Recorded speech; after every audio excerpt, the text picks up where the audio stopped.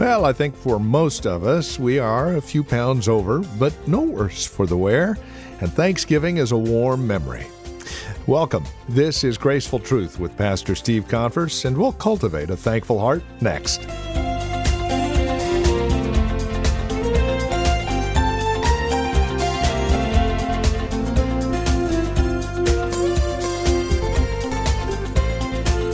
From all of us at Graceful Truth and Grace Bible Church in Redwood City, greetings and a belated Happy Thanksgiving. Pastor and teacher Steve Converse takes us back to 2 Samuel chapter 7 today as we continue a message we began last week called To Cultivate a Thankful Heart. We're looking at David as he considers God's favor in the past, the present, and the future. And it all stimulates within him a grateful heart, a thankful heart. Helping you cultivate that same heart, here's Pastor Steve Converse with today's edition of Graceful Truth from Grace Bible Church here in Redwood City. So a thankful heart is focused on God, not self. A thankful heart submits to God's sovereign purpose. And then thirdly a thankful heart, to cultivate that, we're overwhelmed by God's sovereign grace. I mean, when Nathan kind of outlines God's covenant promises to David in this text, David kind of blows his mind. I mean, it just blows his mind. He's blown away. Look at what he does in verse 18. It says, when King David went in and sat before the Lord and said, "Who am I, O Lord? And what is my house that you have brought me thus far?" See, this was a prayer. He was praying to the Lord. It's one of the only places really in the Bible that we're told that someone sat down to pray. That tells you something about what David felt at that point. You ever get that phone call? It could be good. It could be bad. But before they tell you what they're going to tell you, what do they say? Hey, you know what? You better sit down. You've just inherited $1 million. Or something bad. But they want you to sit down. Why? It's kind of a somber moment. Well, David here sat down and he went before the Lord. And he was just blown away. He was stunned. David wanted to build this house for God, but God said, no. You know what, David? I'm going to build a house for you. And David's response is like, who am I? We just looked at grace. I think it was last week or the week before. And we understand grace is God's unmerited favor. Unmerited favor. There's a lot of definitions of grace, but that's probably one of the better ones. Unmerited favor. That's what David says here. Who am I? In other words, why am I receiving this grace from you, Lord? I am totally unworthy. That's his attitude, to receive it. If I get it because I'm worthy, guess what? It's not grace. It's not grace. That's what we just looked at last week in Romans chapter 11. If I can do anything to earn this, it's not grace. See, grace is the sovereign act of God totally apart from human effort or human will. And grace is one of those things that as human beings it's hard for us to understand because it's not in the custom of how we operate. Look at what he says in verse 19. And yet this was a small thing in your eyes, O Lord God. You have spoken also of your servant's house for a great while to come. And this is instruction for mankind, O Lord God. What did he mean? This is not how we usually do it. This is something new, God. Grace is hard to grasp because it's not within our custom. We're especially here in the United States, we're used to a system that says, you know what, you work hard and you earn a wage. If you don't work hard, you don't get a wage. Well, guess what? There's going to be consequences. We understand effort versus reward.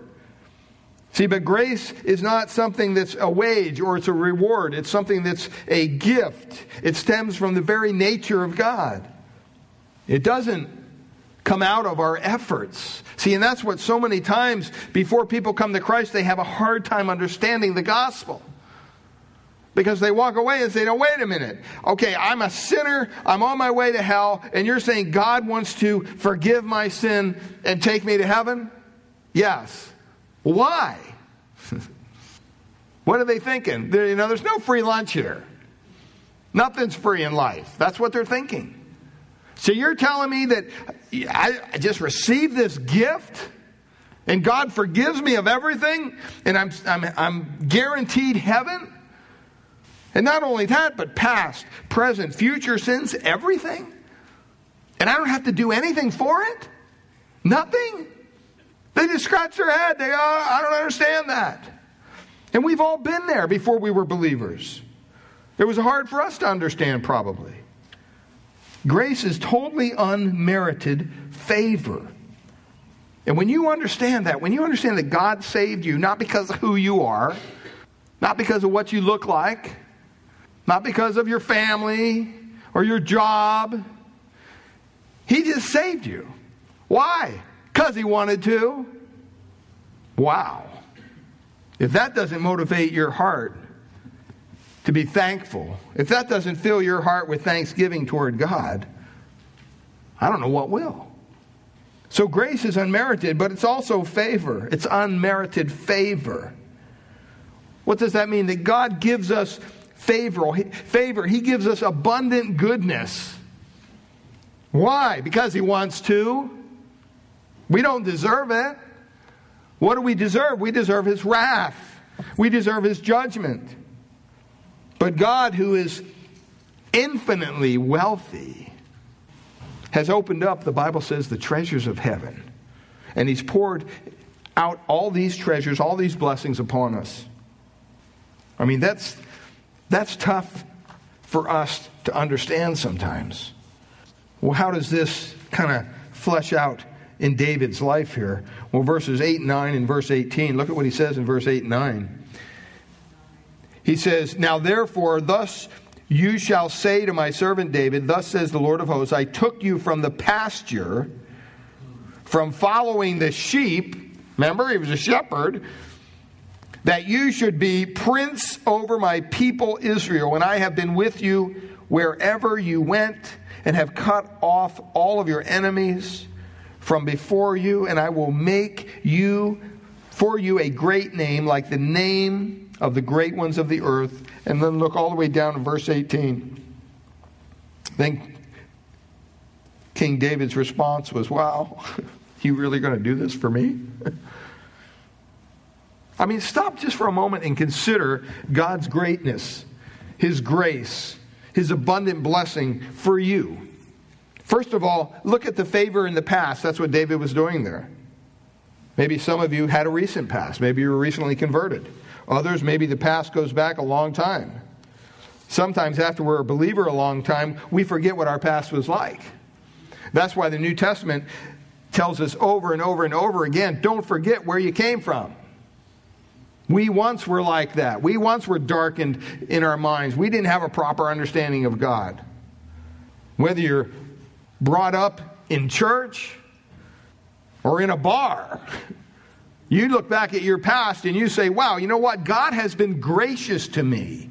He rescued me out of that miry pit of sin.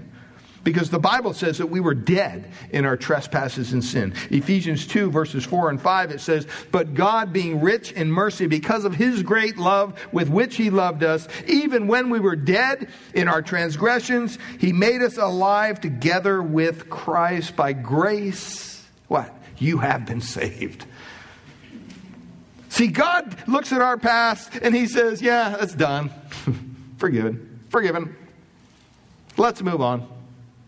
Remember that the next time you bring up something from your past. That God wants to simply, you know what? He wants you to move on. He doesn't want you to be held captive by, well, what went on in your childhood or your parents or your brother or sister or whoever else. He's going, yeah, it's done. You're a new creature in Christ. Old things pass away. Behold, all things become new. So let's just kind of move on here. Don't be using your past as an excuse for your present day bad behavior. That's not biblical, beloved. Now, there are consequences. You may have some nightmares. You may have some problems here and there. But you know what? God is sufficient to transform your mind. See, I'm not saying that those don't affect you. Please understand. I'm not trying to be insensitive to that. I'm just saying don't allow those experiences to rule and reign in your life even today. Because God wants you to be an overcomer in Christ. And this is what he says. Secondly, God's favor in the present. 8b, he says, following the sheep, and you should be prince over my people Israel. God makes this astounding promise to establish David's kingdom forever. This was only partially fulfilled in Solomon and the other kings of David's lineage. It was, and it's even yet to be completely fulfilled in the Lord Jesus Christ, who was born, by the way, in the lineage of David, who will rule on the throne of David in his millennial kingdom. Stop and think of that. He deals with the present. He deals with the future. I mean, you might be saying, you know what? My present, I'm not a king. I'm not even a boss. I'm really low on the totem pole at my job. But you know what? Stop and think of God's grace in your life. Think of Ephesians 2:6. But God raised us up with him and seated us with him in the heavenly places in Christ Jesus. See, that's our present day reality. We're called to exercise authority, the authority of our risen Lord and Savior here on earth over all the spiritual forces of darkness all around us. Don't ever forget who you are in Christ, beloved. If you forget that or you get confused about that's not going to work out well for you as a believer. Constantly be reading verses that points out who you are in Christ. And then his future here, he made this promise that, like I said, to establish his kingdom forever. Stop and think about your future.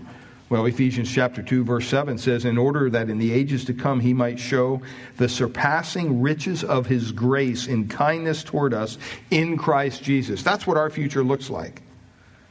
I mean, you can't even begin to fathom what God has planned for you in the future. None of us can. But his grace, we're surrounded by it. Grace rescued us from our sinful past. Grace sustains us in the present at this exalted level of living in which we're called to live. And grace will preserve us for a glorious future. I mean, when you come and you contemplate God's grace, it should just knock you to the floor. You should just go, wow. Just being overwhelmed by his tremendous grace. A thankful heart is overwhelmed by God's sovereign grace. A thankful heart is focused on the sovereign grace of God. A thankful heart submits to his sovereign purpose and reveals his sovereign grace. Well, what does that leave us? See, the first part of this study was kind of dealing with the foundation, right? Where does this thankfulness come from? Well, it comes from something that's rooted in what we just talked about.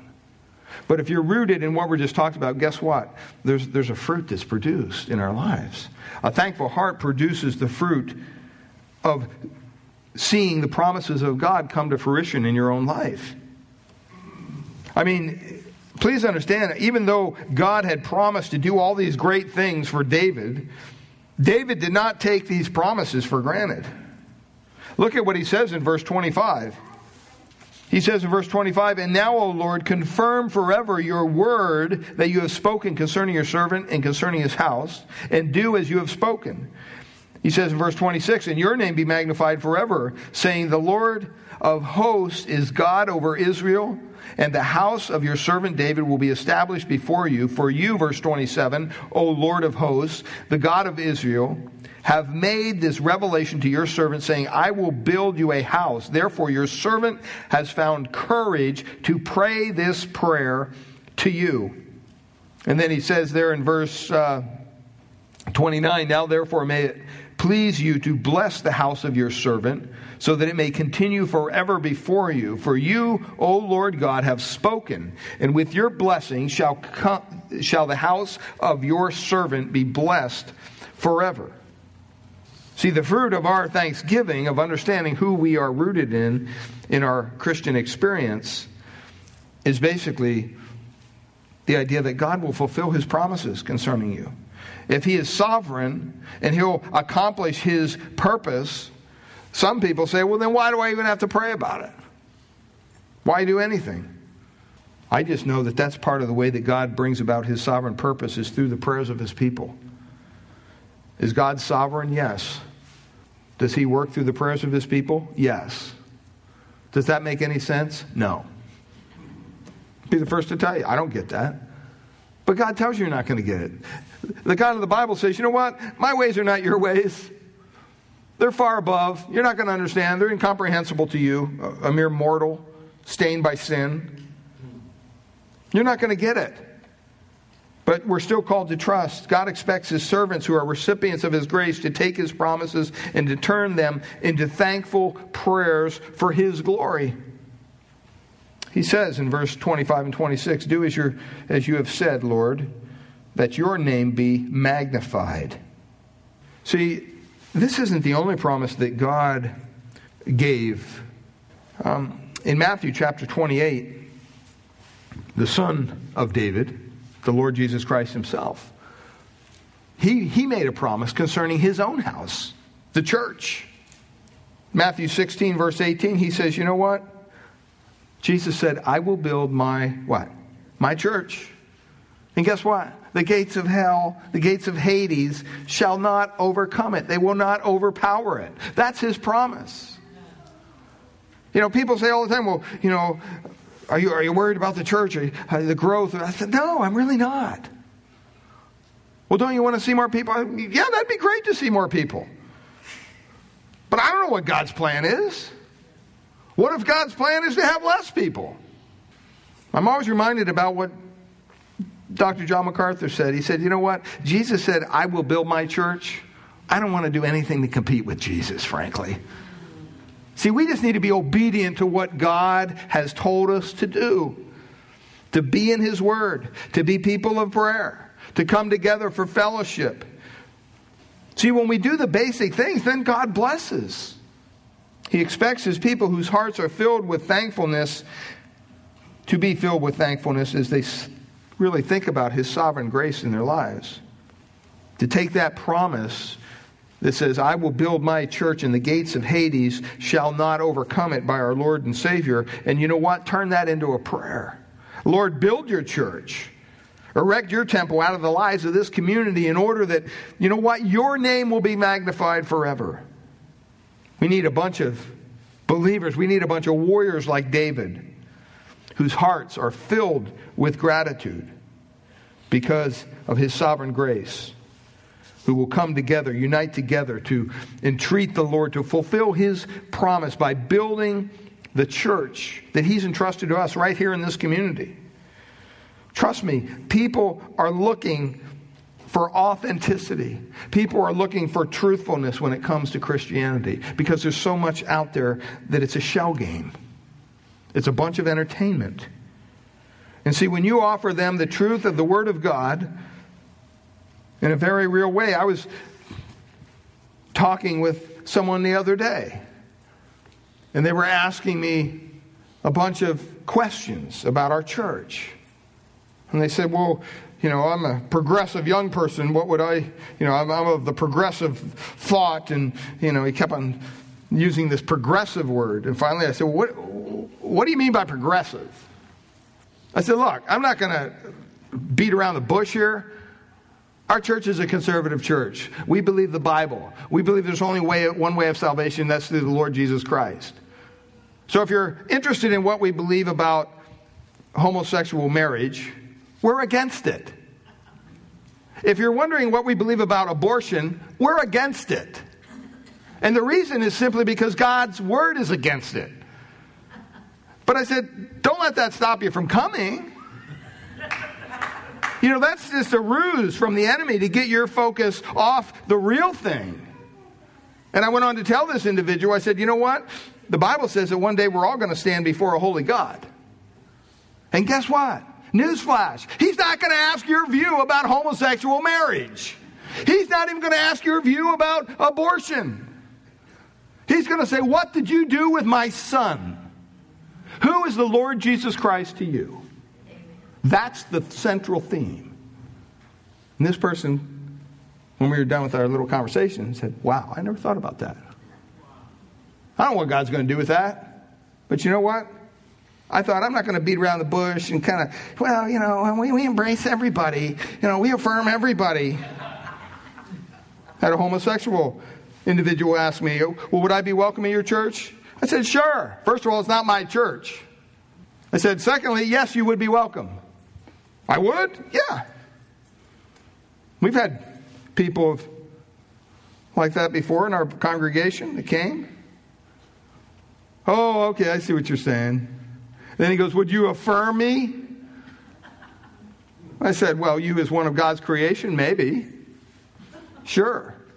Well, would you affirm my homosexuality? Absolutely not. Well, see, there you go. Well, I'm just being honest with you. The only reason I'd say no to that is because God doesn't affirm it. And if you're really interested in what God says, I'd be love to sit down with the Bible and show you.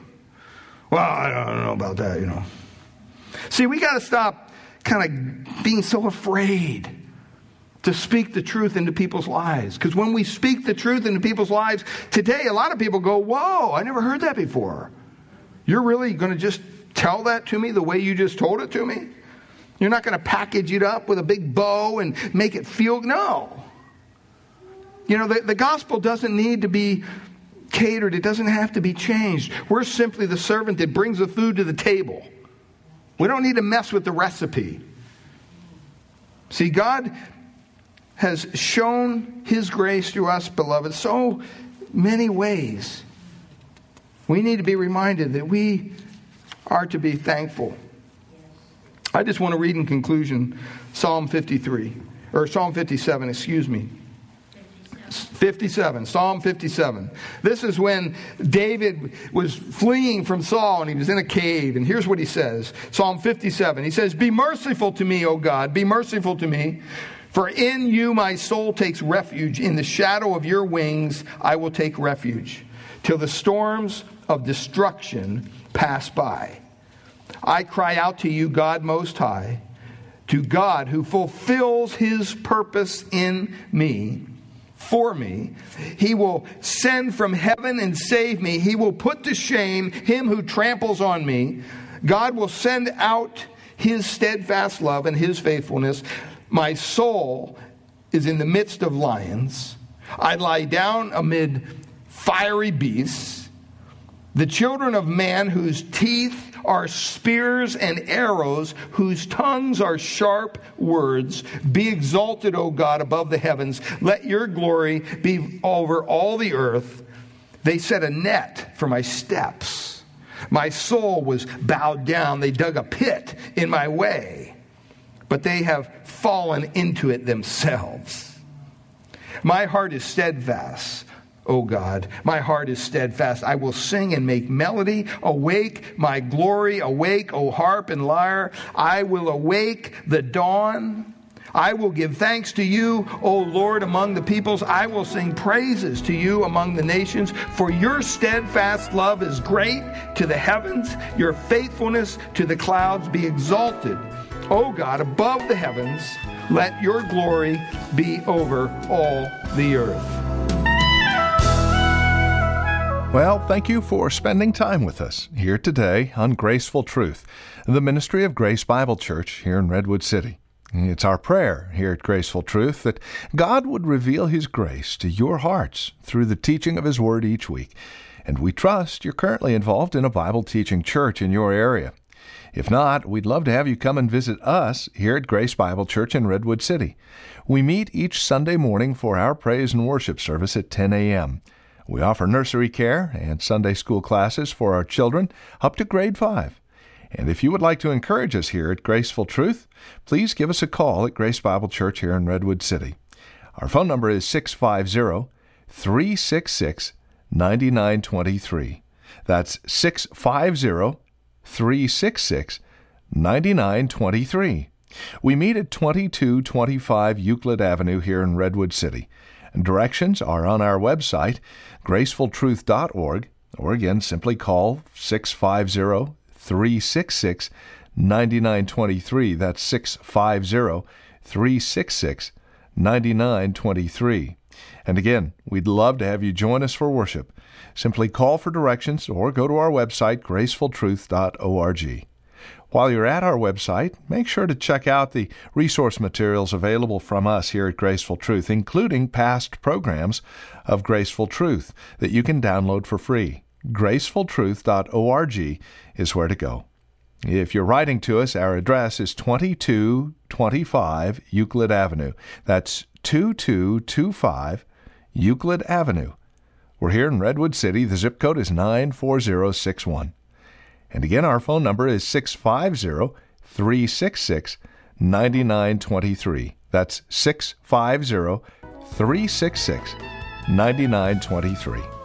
We thank you for spending time with us today and trust we'll see you next week at this same time for another broadcast of Graceful Truth with Pastor Steve Converse.